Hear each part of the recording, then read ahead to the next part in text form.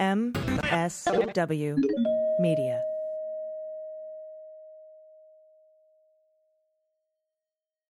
Thanks to Thrive Cosmetics for supporting the Daily Beans. Get luxury, high-performance cosmetics that highlight your best features. For every purchase, Thrive Cosmetics donates to help women thrive. Go to thrivecosmetics.com/dailybeans for 15% off your first order. And thanks to Athletic Greens for supporting the Daily Beans. Athletic Greens is going to give you a free 1-year supply of immune-supporting vitamin D and 5 free travel packs with your first purchase. Just go to athleticgreens.com/dailybeans to take ownership over your health and pick up the ultimate daily nutritional insurance. News with swearing. Daily Beans, Daily Beans. Daily Beans, Daily Beans.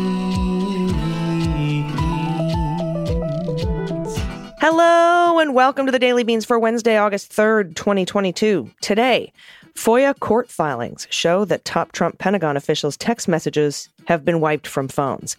The Times has emails showing 2 Arizona Republican lawmakers telling Ken Cheesebro that the fraudulent elector scheme seemed like treason. A federal judge has denied Trump's absolute immunity claims in lawsuits filed by Capitol Police officers.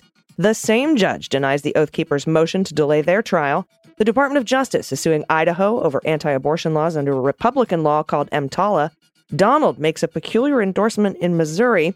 The Senate has passed the Veterans Bill for benefits for toxins and burn pits. And the Republican Attorney General in Arizona announces no voter fraud found in yet another taxpayer-funded 2020 election review. I'm your host, Allison Gill. Well, there was the long intro I was expecting yesterday. All the news happened last night and this morning. Later in the show, I'm going to be talking with Major Thomas Schueman, author of Always Faithful, an incredible book. You don't want to miss that. And just now, breaking news, the Senate has passed the PACT Act, and that is the bill that would give benefits to veterans who were exposed to toxins through burn pits and other means post 9/11, something that Jon Stewart, former host of The Daily Show, had been working on. They had been outside, waiting in the rain, protesting, with most major veterans groups joining them. A lot of veteran groups that actually back Republicans, by the way, but probably not anymore. The bill is the same one that they didn't pass a couple days ago, the same one that they did pass preliminarily back in June. And so now it is going to be sent to President Biden's desk to be signed into law. I couldn't be happier for my fellow veterans. And for Jon Stewart, thank you for all of your hard work helping push this. Next, Military Justice Improvement Act, please. Let's get that done. We have a lot of news to get to, as you can tell from the intro. So let's hit the hot notes. Hot notes. All right, there's a toss-up for lead stories today. There's so many, but back on July 21st and again on July 29th, I asked the same question on Twitter. I said, given the cover-up of the missing Secret Service text messages by the seeming complicit Trump-appointed Inspector General Kufari, what other agencies where Donald replaced the Inspector General wiped their phones of all January 6 communications? I was wondering about the Department of Transportation, the intelligence community, and the Department of Defense. Well, today we have one of the answers. Just as I predicted, the Defense Department wiped the phones of top departing DOD and Army officials at the end of the Trump administration, deleting any text from key witnesses to events surrounding January 6th. The acknowledgement that the phones from the Pentagon officials had been wiped was first revealed in a Freedom of Information Act lawsuit American Oversight brought against the Defense Department and the Army. The watchdog group was seeking January 6 records from former Acting Secretary of Defense Chris Miller, former Chief of Staff Kash Patel, and former Secretary of the Army Ryan McCarthy, among other prominent Pentagon officials, having filed initial FOIA requests just a few days after the Capitol attack, which, by the way, when you file a FOIA request, you're supposed to preserve documents. You're not supposed to wipe them. Miller, Patel, and McCarthy have all been viewed as crucial witnesses for understanding the government's response to the January 6th Capitol attack and former President Trump's reaction to the breach. All three were involved in the Defense Department's responding to sending National Guard troops to the U.S. Capitol as the riot was unfolding. There is no suggestion that the officials themselves erased the records, but they're gone. The government's assertion in the filings is that the officials' text messages from that day were not preserved. That whole assertion there is the latest blow to the efforts to bring transparency to the events of 1/6, and it comes as the Department of Homeland Security is also under fire for the apparent loss of messages from the Secret Service that day, and from DHS officials Chad Wolf and Ken Cuccinelli. There's probably more. Miller declined to comment. Patel and McCarthy did not immediately respond to requests for comment. The Defense Department did not immediately respond to CNN's request. This is a CNN exclusive. The U.S. Army Public Affairs Media Relations Chief, Colonel Kathy Wilkinson, said in a statement that it is our policy not to comment on ongoing litigation. The litigation being the lawsuit that American Oversight had to eventually file when their FOIA requests went unanswered. And keep in mind, Chris Miller and Kash Patel told Hannity on the air that they definitely testified under oath that Donald had asked for at least 10,000 National Guard troops. But we learned that what Miller actually told the committee under oath was that command and that order never came. And we've heard audio of that. We're not making it up. American Oversight is now calling for a cross-agency investigation by the Justice Department to investigate destruction of the materials. And Senator Dick Durbin told Pablo Manriquez about, he was asked, Pablo asked him, do you want to see Kufari fired? That is the Inspector General of the Department of Homeland Security. And Dick Durbin said there's another way to do it. The Attorney General can step in and appoint a U.S. attorney to take over the investigation. And that's what we hope will happen. Quote, it's just astounding to believe that the agency did not understand the importance of preserving records, particularly with regards, they have regards, not me, but it should be regard. Somebody sent in a correction. Particularly with regard to the top officials that might have captured what they were doing, when they were doing it, why they were doing it on that day. That's Heather Sawyer. That's American Oversight's executive director talking to CNN. She also said her organization learned the records were not preserved from government attorneys earlier this year. And that acknowledgement was then memorialized in a joint status report filed in court in March. Quote, DOD and Army conveyed to plaintiff that when an employee separates from DOD or Army, he or she turns in the government-issued phone, and the phone is wiped. Unquote. That's what the government said in the filing. For those custodians no longer with the agency, the text messages were not preserved and therefore could not be searched, although it is possible that particular text messages could have been saved into other records systems, such as email. The acknowledgement that the records were not preserved has taken on new significance in the wake of the ongoing scandal over the loss of the Secret Service text messages, of course. Quote, it just reveals a widespread lack of taking seriously the obligation to preserve records, to ensure accountability to their partners in the legislative branch and to the American people. Again, that's Sawyer from American Oversight. The Secret Service has said its texts were lost as a result of a previously scheduled data migration of its agents' cell phones that began on January 27th, 2021, exactly 3 weeks after the attack on the Capitol. Homeland Security Inspector General Joseph Kufari first learned those text messages were missing as early as May 2021, and in a violation of law, did not tell Congress. The pattern across multiple agencies has prompted her organization to write to Attorney General Merrick Garland, who is already facing a request from congressional Democrats that he take over the DHS's probe into the Secret Service texts that are missing. The American Oversight writes, quote, American Oversight accordingly urges you to investigate DOD's actions in allowing the destruction of records potentially relevant to this significant matter of national attention and historic importance. That's what the letter said while citing calls from Democratic Senator Dick Durbin that the Department of Homeland Security be investigated for similar failures. And that's according to the letter shared with CNN on Tuesday. After filing the FOIA request with the Department of Defense and the Army, American Oversight says the Pentagon acknowledged the request on January 15th. American Oversight then filed a lawsuit in March to force disclosure of the records. In addition to the FOIA obligations, American Oversight says the Pentagon had ignored in failing to preserve the records.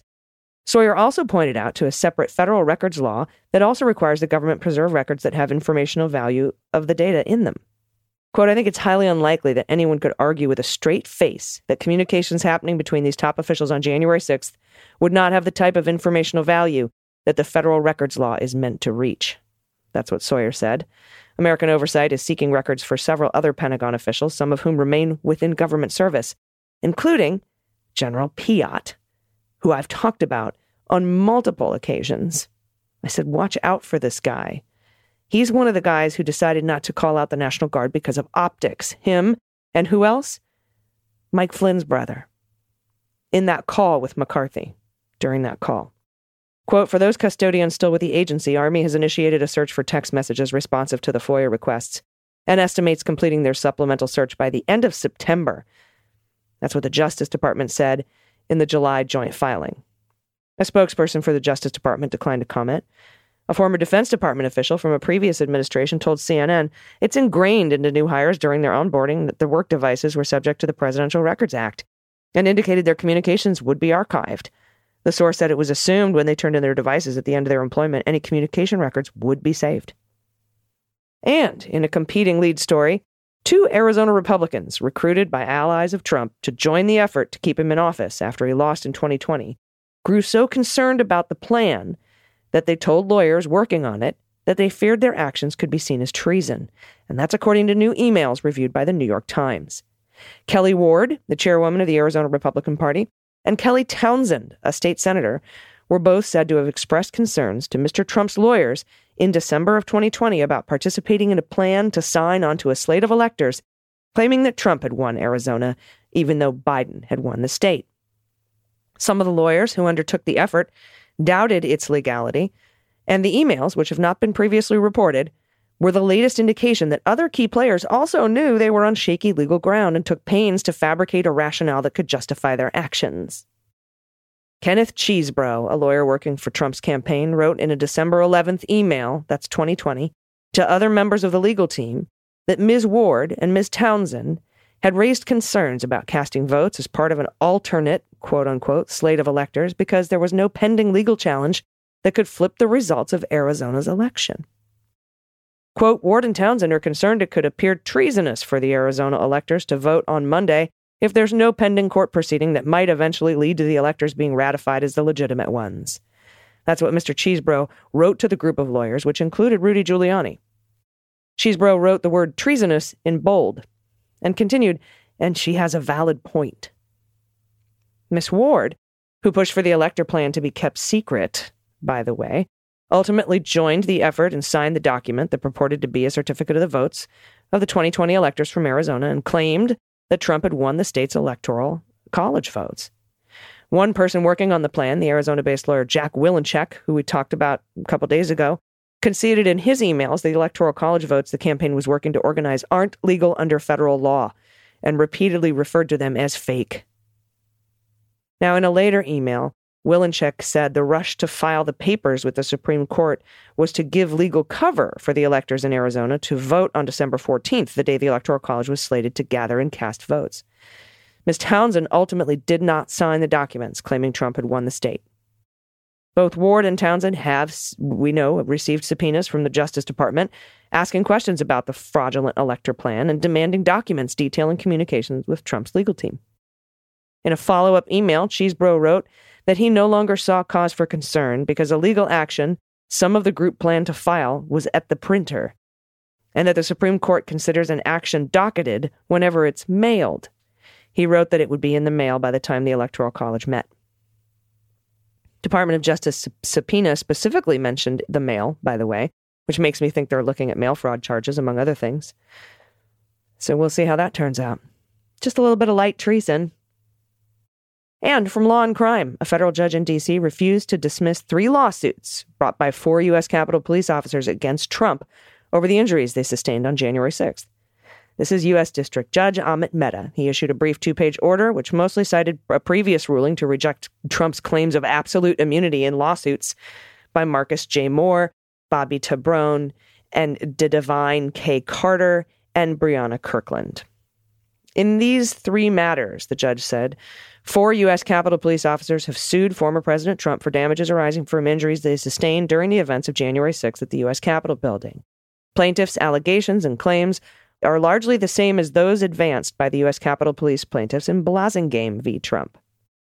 Mehta, a Barack Obama appointee, then referred back to his ruling in Blasingame when he declined to toss Moore v. Trump, Tabrone v. Trump, and Kirkland v. Trump.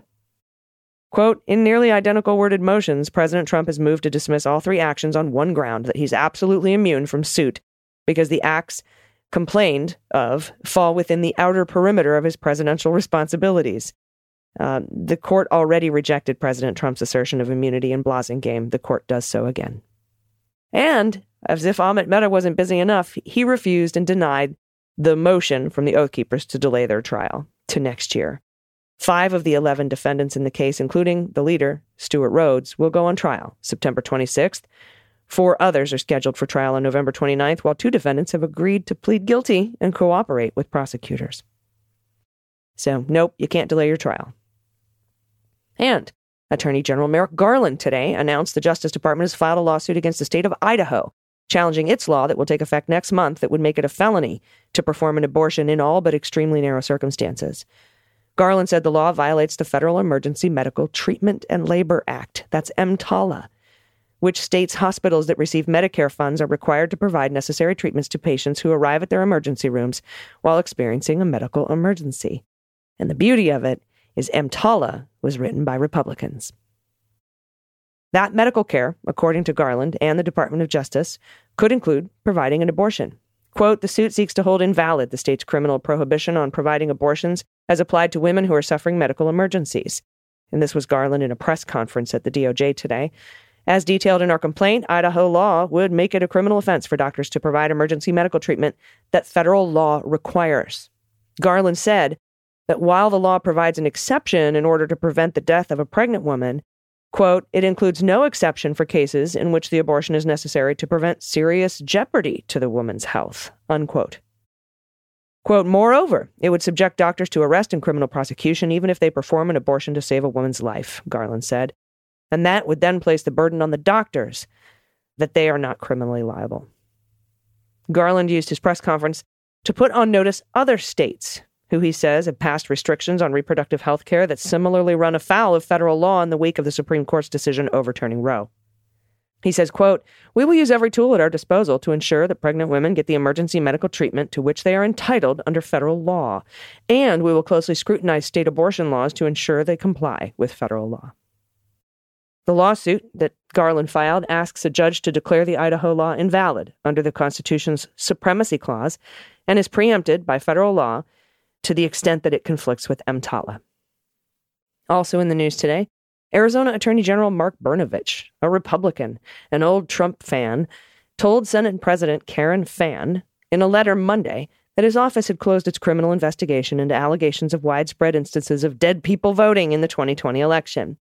Brnovich and his office had been investigating numerous assertions of dead voters during the election, including some handed over to the state prosecutors last September after the Florida-based firm Cyber Ninjas completed its review of 2.1 million ballots in Maricopa County. Karen Fann and members of the GOP-controlled Senate launched the ballot review after President Trump narrowly lost. Narrowly. Brnovich's office spent months examining allegations that 282 people who were dead before October 5th, 2020 voted on November 3rd. And his letter said only one was deceased.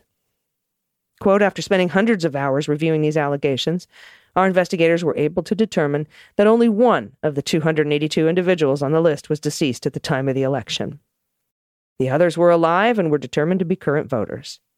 Our agents investigated all individuals that Cyber Ninjas reported as dead, and many were very surprised to learn they were allegedly deceased, Brnovich wrote. Spokespeople for Cyber Ninjas and Fan didn't immediately respond to the absolutely embarrassing fucking shit show that is their life. Brnovich wrote that his election integrity unit also received reports of hundreds more dead voters from other sources. A separate report submitted to the Attorney General's office did not distinguish between dead voters and dead registrants. Once again, he said, these claims were thoroughly investigated and resulted in only a handful of potential cases.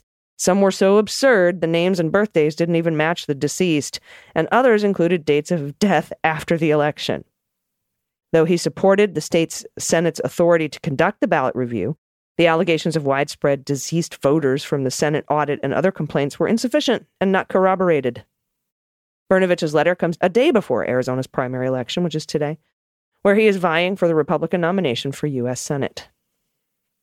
Trump, who didn't endorse him, has blasted him for not doing enough to get to the bottom of his unfounded allegations of widespread fraud. Sounds familiar. And in a segment I like to call Heads I Win, Tails You Lose, the Republicans competing for the U.S. Senate nomination in today's primary in Missouri spent their final day campaigning in a familiar state of suspense, checking their phones for a statement from Trump. But by day's end, the former president injected more chaos into the already tumultuous race, simply endorsing Eric, a first name shared by three rival candidates, former Governor Eric Greitens and State Attorney General Eric Schmidt. and he suggested he was leaving it to voters to choose between them. There is a big election in the great state of Missouri, and we must send a MAGA champion and true warrior to the Senate, someone who will fight for border security, election integrity, our military, our great veterans. Oh, please. Together, we're having a very powerful toughness on crime and the border.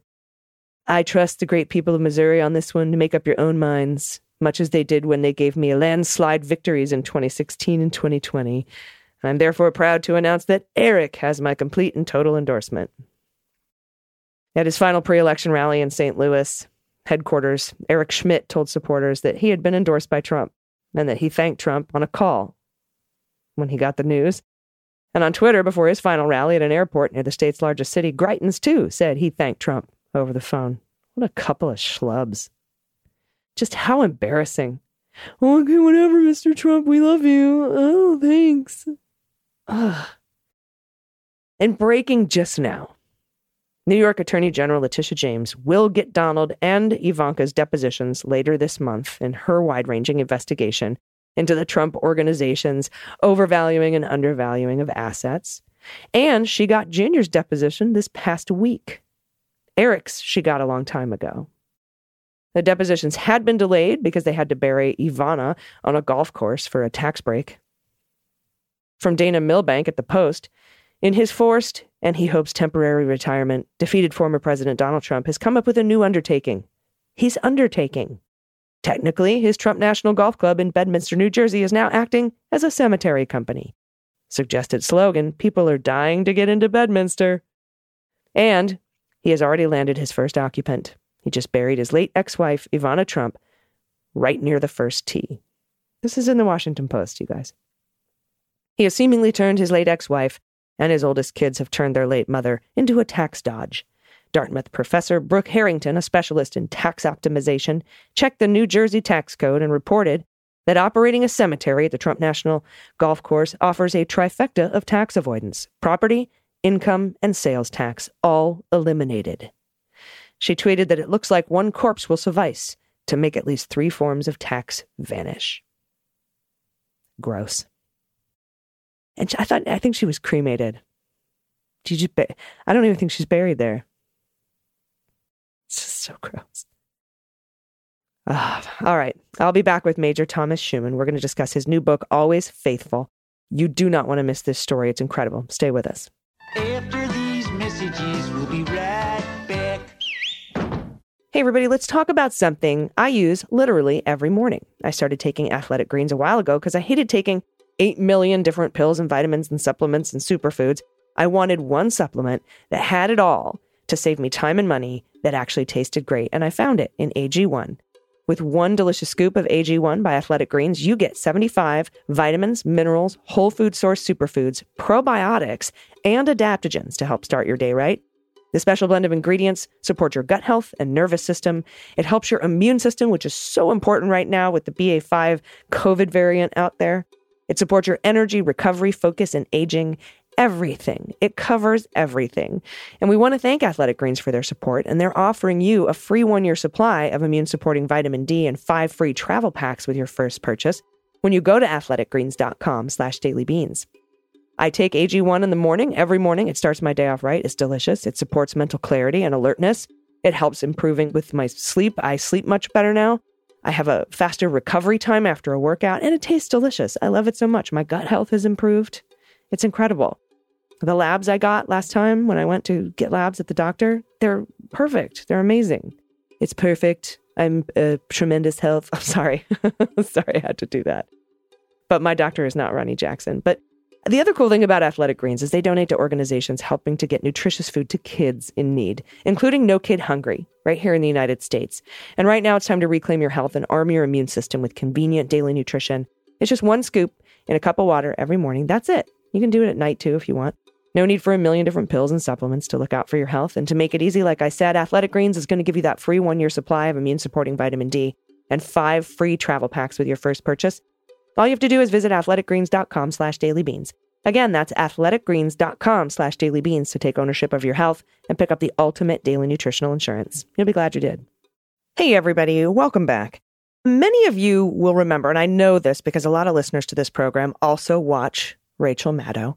And you might remember last August on Maddow, the story of a Marine and the harrowing rescue of his interpreter, Zach, from Afghanistan, despite red tape, U.S. bureaucracy, the Taliban. Well, he and Zach have written a book due out August 9th. It's called Always Faithful, a story of the war in Afghanistan, the fall of Kabul, and the unshakable bond between a Marine and an interpreter. Please welcome Major Thomas Schueman to the show. Thanks for speaking with me today. Hey, thanks for having me.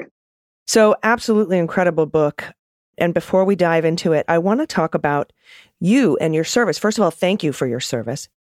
You're actually an unlikely Marine, and I think that a lot of people will relate to that. A lot of the stories that we tell, we're looking for things that other people can grab onto. And I think there's a lot of unlikely people in the professions that they're in right now that can really relate to your story, and me included. Can you talk a little bit about what got you into the Corps in the first place and what drew you to it?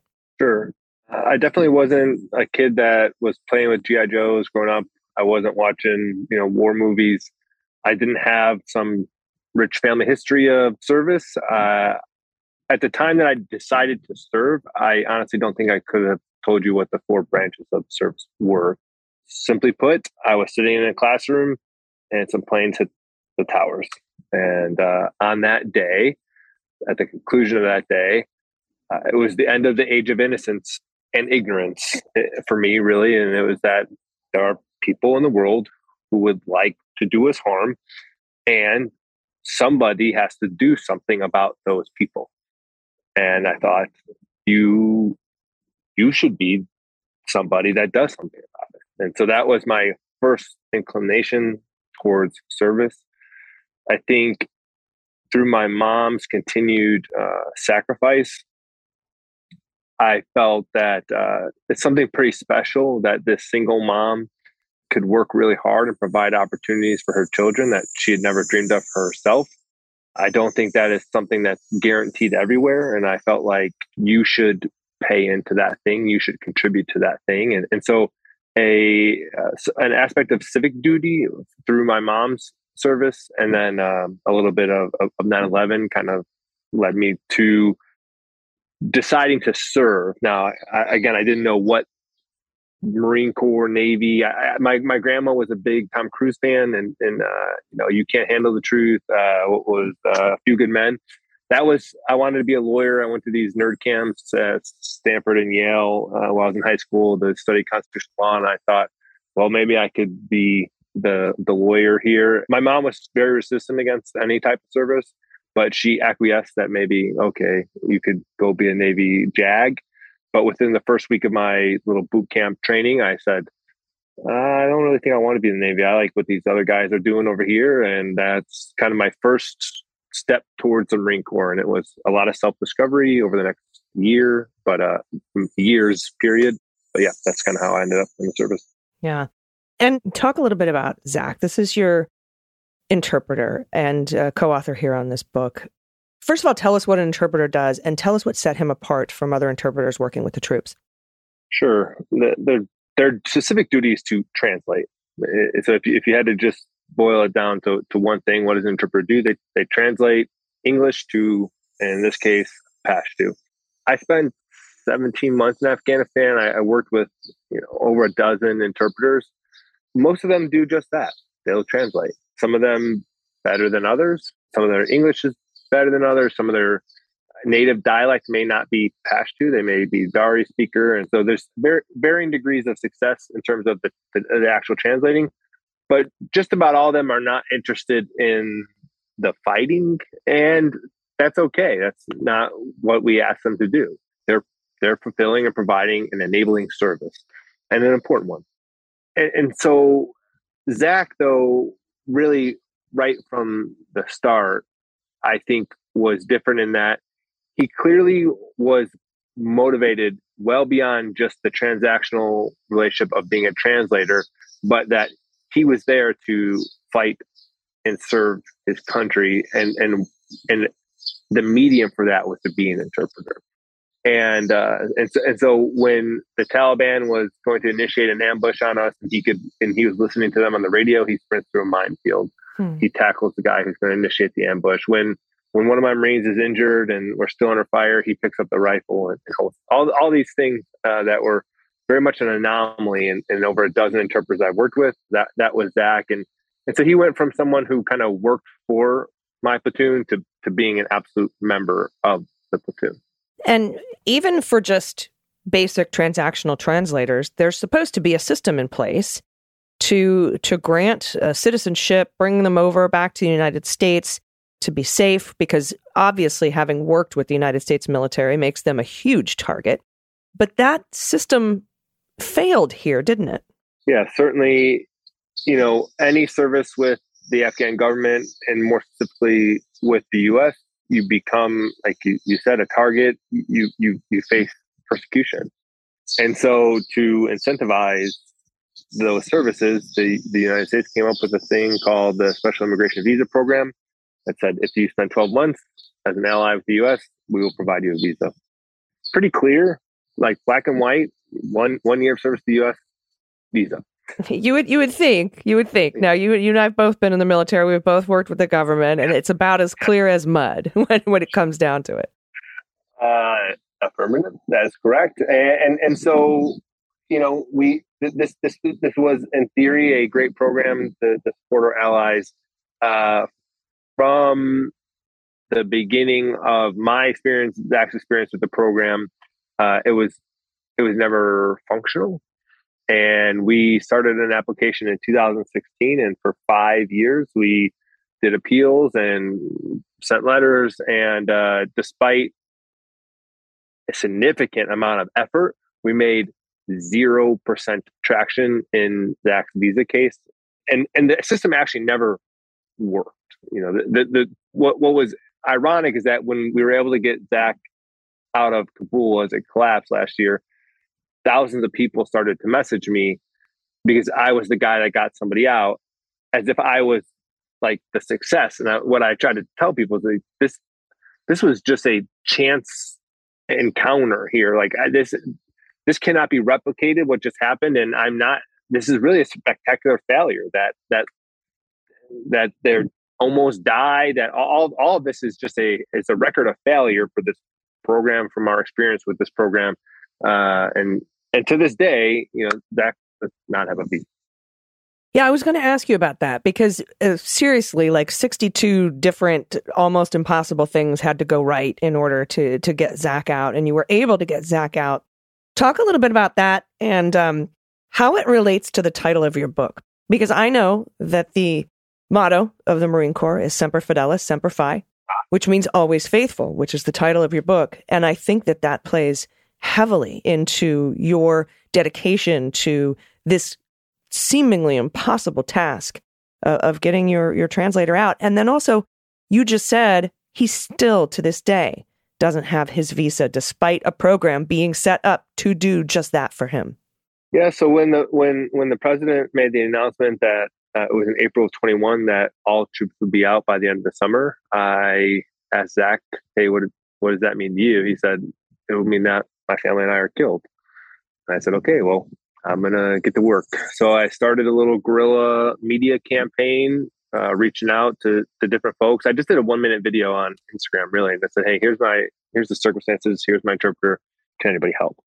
And there's a lot of great people who wanted to help, who attempted to help, bipartisan, both sides of the party, congressmen, senators, attorneys, high-ranking DOD officials, you name it.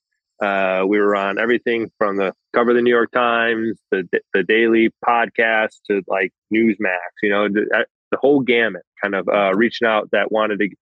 But despite the immense amount of support, it didn't actually move Zach's application 1%.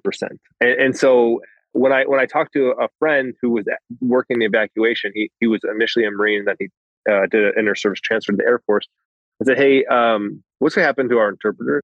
Are they going to get a call? Someone to go get them?" He said, "If they're not at the gate at the airport, they're not getting out." So I told Zach, I said, "Hey, you need to leave your province in Qatar, get your family to Kabul, and get to the airport."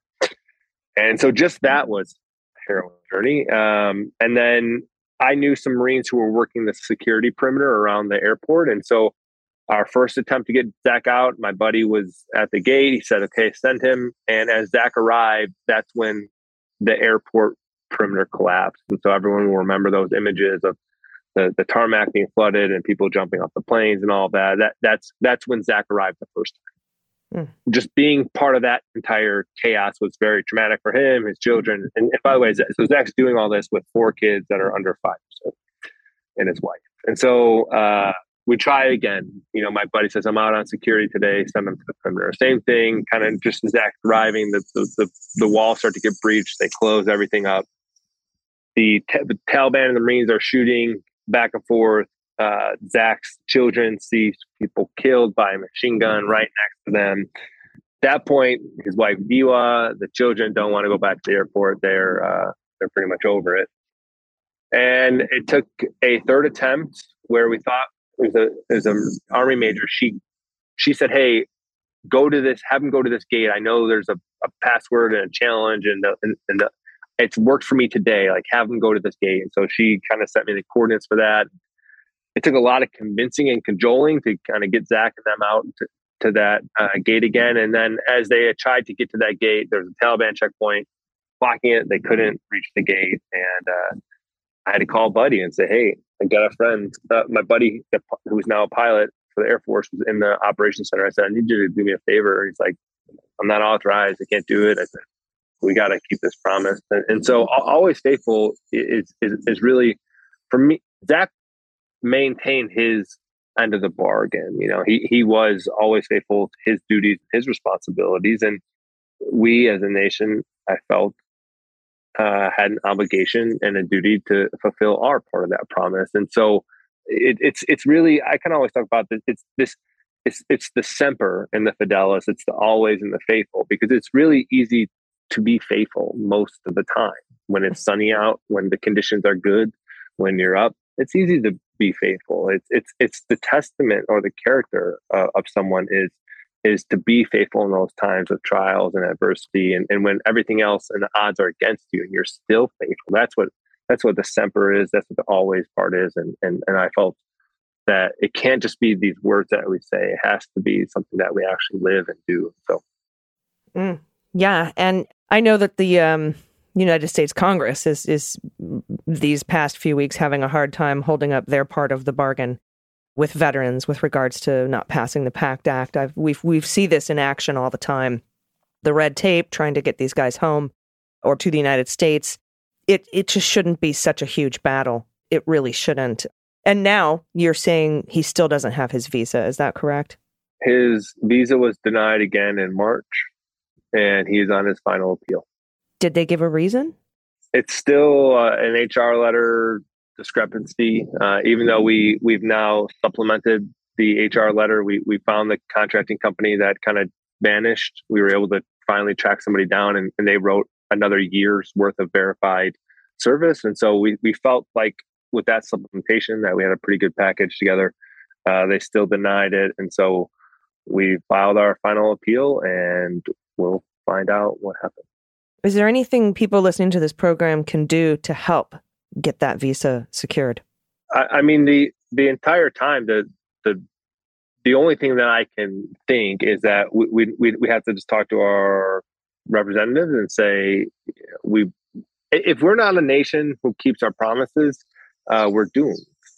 And whenever the next conflict is, we're going to need... It's a national security threat. We're not going to be able to recruit people if we don't keep our promises to folks who serve in the military. You're absolutely right. It's dangerous what it portends for our national security, for our voluntary force, I think, right? For our voluntary force and for our allies, because if you're fighting in a place like the South China Sea or in Eastern Europe, you're going to need to do it with allies. And if we don't keep our word to our allies, and if we abandon our allies, you can't do these things alone. And so I would just encourage citizens who are engaged in care is to say, hey, what are we doing to keep our promises? And do you think, I doubt it, but do you think the fact that the United States was able to take out al-Zawahiri this weekend will have any sort of impact on any of this process. I mean, they seem so, they're tied together, but so separate. I don't think that the danger has passed, nor do I think the danger will pass anytime soon for these interpreters and people who assisted troops back in Afghanistan. I don't think the danger will pass for them, even if we take out top al-Qaeda leaders, which is great that we take out top al-Qaeda leaders. But there's still the Taliban still. Yeah, it's good that the people who planned 9/11 continue to have retribution and justice against them. That's good. That hopefully sends an important message to anybody considering doing that kind of stuff, that we have a long memory.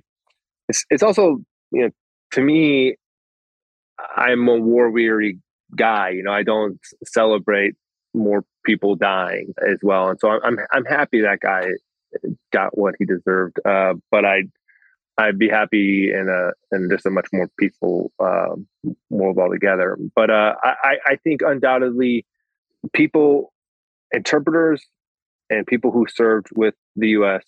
right now, today, this minute, are still being persecuted by the Taliban. Yeah. Yeah, everybody call your reps. Make sure Zach can get his visa approved. If that's something that they're willing to listen to, we can at least make the calls and write the letters and put the word out on social media. And then also, everybody, pick up your copy of Always Faithful, a story of the war in Afghanistan, the fall of Kabul, and the unshakable bond between a Marine and an interpreter. It's available now for pre-order wherever you get your books, and it will come out to the public on August 9th. Major, I appreciate your time today. Thanks for having me. Everybody stick around. We'll be right back with the good news. Hey, everybody. I recently discovered Thrive Cosmetics, my new favorite brand for high-performance beauty and skincare products made with clean, skin-loving ingredients. I was referred by all my friends who are on camera. They're like, you must get Thrive. It's so incredible. Eye brightening, blending, beautiful, like lip gloss, and their incredible mascara. I'm going to talk about this in a minute. But there's a lot to love about Thrive. They use no parabens, no sulfates, or phthalates, and they're certified 100% vegan and 100% cruelty-free. And it's Thrive Cosmetics, C-A-U-S-E, and the cause is in the name for a reason, because every purchase supports over 300 organizations that help women and their communities thrive, including women's shelters, the American Red Cross, breast cancer retreats. Just incredible goodwill that this company has. Plus, their product is amazing.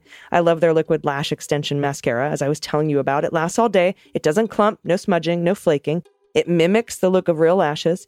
It's simple to remove. It just slides right off with this warm soap and water, so you have the running mascara. It's incredible. They also have amazing liquid lip balm treatment, which is beautiful. It's a leave-on lip serum that nourishes and moisturizes and restores my lips while giving them a smooth, glossy look. It replenishes moisture with a proactive veil of skin-nourishing vitamins and juicy hydration, which looks great. I use them both all the time. And now is the time to try Thrive Cosmetics for yourself. Right now, you can get 15% off your first order. Just visit thrivecosmetics.com/dailybeans. That's Thrive Cosmetics, CAUSEMETICS, thrivecosmetics.com/dailybeans for 15% off your first order. You'll be glad you did. Hey everyone, it's AG from Mueller, She Wrote and the Daily Beans. And Steve Pearson from the How We Win podcast. We're bringing together some of our besties for a live super pod to raise money for the How We Win Fund and elect Democrats in November. Featuring us, of course. The hilarious Frangela duo. Ben and Brett Mazelis from the Midas Touch podcast. And the one and only Kathy Griffin. Join us on Monday, August 22nd at Largo in Los Angeles. Go to howwewinlive.com and get your tickets now. That's howwewinlive.com.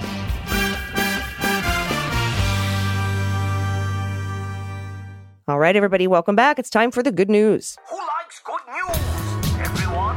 Then good news, everyone!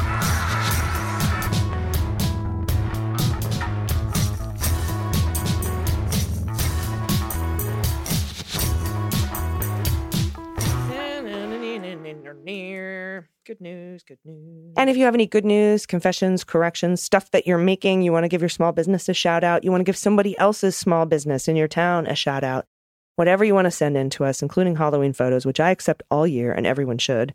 And of course, pod pet pics, or adoptable pets in your area. Send them to dailybeanspod.com. Click on contact and we'll get to them.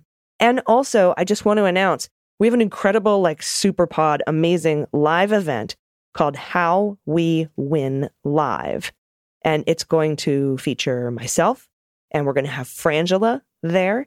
We're also going to have Midas Touch guys are going to be there. We're going to talk daily news, and then we're going to have Kathy Griffin come out and have a discussion about the midterm elections. And every dime, 100% of the funds from ticket purchases go to help Democratic candidates in districts that need it the most, right? Because How We Win has done all the math for us, and they know how to get the most value out of your dollar donated to Democratic candidates. You can go and get your tickets at howwewinlive.com, and that's going to be on August 22nd, live at Largo in Los Angeles. All right, first up, from Jules from DC, pronoun she and her. Hello, lovely ladies of the beans. I have several excellent pet stories to send your way, but I need time to write them up. For now, I have to get this adorable pet in front of your listeners and viewers, as she is such a lovely girl. My roommate and I met Blossom on her jaunt of freedom the other day. See, I live near the Humane Rescue Alliance in DC, and this girl decided a short walk wasn't going to do it, and cue the Chariots of Fire music. She got away from her handlers and tried to break the dog speed record for a mile-long run. My neighborhood is amazing, and many of our neighbors came out to walk the streets trying to find her. They caught up with her before she got on the metro a mile away. She may have broken a record for fastest mile by a dog. She was very pleased with herself and only slightly tired, as she gave us plenty of kisses on the way back home. Obviously, if you like long hikes and sweet, sweet floof puppies to share them with, this is your girl. Update. Blossom has been adopted, but check for adoptable pets in your area. Adopt.adoptpets.com. We'll put the link in the description so you know exactly where to go. Look at this baby girl. Yeah, she looks pretty fast. She looks really fast. This looks like part greyhound, but she's like a golden retriever with shepherd. What a cool mix. She's so cute. I'm glad she got adopted, found her home. That's amazing. Thanks for doing that. Next up from Deborah, pronoun she and her. Recently, my partner and I were able to road trip north and visit one of our sons. He lives in the Pacific Northwest, off the grid, and on a homestead. Oh, very cool. There are various animals living the life at various times. Piggies, hens, goats, dogs, cats. But two of the favorites are always around. Sassafras protects the property from predators, and Snow Day is willing to keep the mice and rat population on their toes. Here's a photo of the dog Sassafras and the two of them together doing what they mutually love, napping. Thank you so much for grounding me out through these rough and tumble times. Love the beans. Deborah, look at this dog on top of the picnic table, because that's where you hang out. And there's So there's this gray and white tabby resting chin on the dog's snout as they cuddle and nap together. Oh, that's adorable.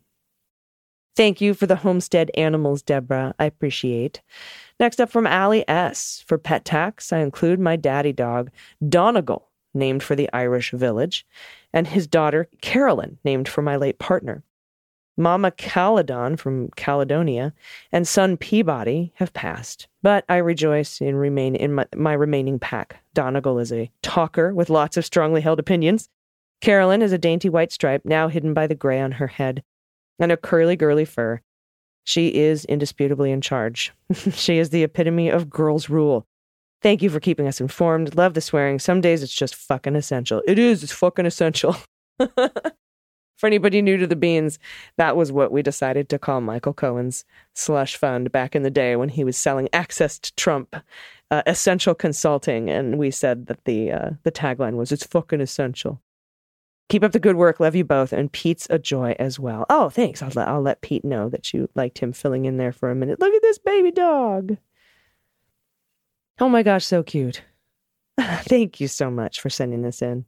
These are great photos. Next up from Anonymous, pronoun she and her. Hi, Beans Queens. I was listening to the Good News submissions this morning and heard you say that maybe there was an underground resistors in red states. It's true. We have a group in our area of South Carolina called FMLR, or Town Redacted Liberal Resistorhood. It's a great group that helps people vent and find ways to help. So yeah, we're out here getting shit done. Awesome.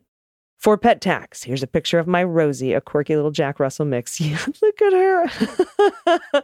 She looks like This look on her face, it's like half guilt, half pet me. That's adorable. I love Jack Russells. They're so cute. Next up from Anonymous, pronouns she and her. My good news is that we're enjoying a foggy summer up here on the coast in Northern California. Our tomatoes aren't ripening, but the days are fairly cool. The fog is so thick at night that the ground's wet in the morning. Sometimes there's even puddles. When I read the news of heat waves and fires in other places, I feel fear. But I'm also even more grateful for this life-saving fog. Sometimes tot burns off during the day, as it did the day I took this photo. But then the fog returns by evening. Here it is coming over the ridge. Is this Carl? For more good news, the tomatoes might not be ripening as quickly as they did in past summers, but lots of native plants are reveling in the fog. Here's seaside buckwheat, a pollinator powerhouse looking pretty with some beech wormwood. I'm a park volunteer, and I weed European sea rocket and ice plant to maintain the diversity of this habitat. There are so many tragic things happening in the world. Weeding is a wonderful remedy for hopelessness, and its rewards are immediate and visible. Thank you for everything you do, for explaining the news, for laughing and swearing, for being amazing role models, for making us all feel a little less alone. I only recently started listening to your podcast, but I now look forward to listening every weekday morning. Thank you. What a cool fucking job you have, first of all. And I've always talked about weeding gardens, just being so zen. Oh, these are beautiful photos. Look at the sky. There comes the fog. Here comes Carl. Well, I don't know if it's called Carl up where you are. I think you said Tot. I'm not sure if that's a typo or if that's what its name is, but it's beautiful either way. Thank you for sharing. And everyone, thank you for sharing everything that you've sent in today. I really appreciate it. I'll be back tomorrow with the beans in your ears. Don't forget, you can get your tickets to August 22nd with myself, Midas Touch, Frangela, and of course, Steve Pearson from the How We Win podcast. We're all going to be talking about the news and raising money.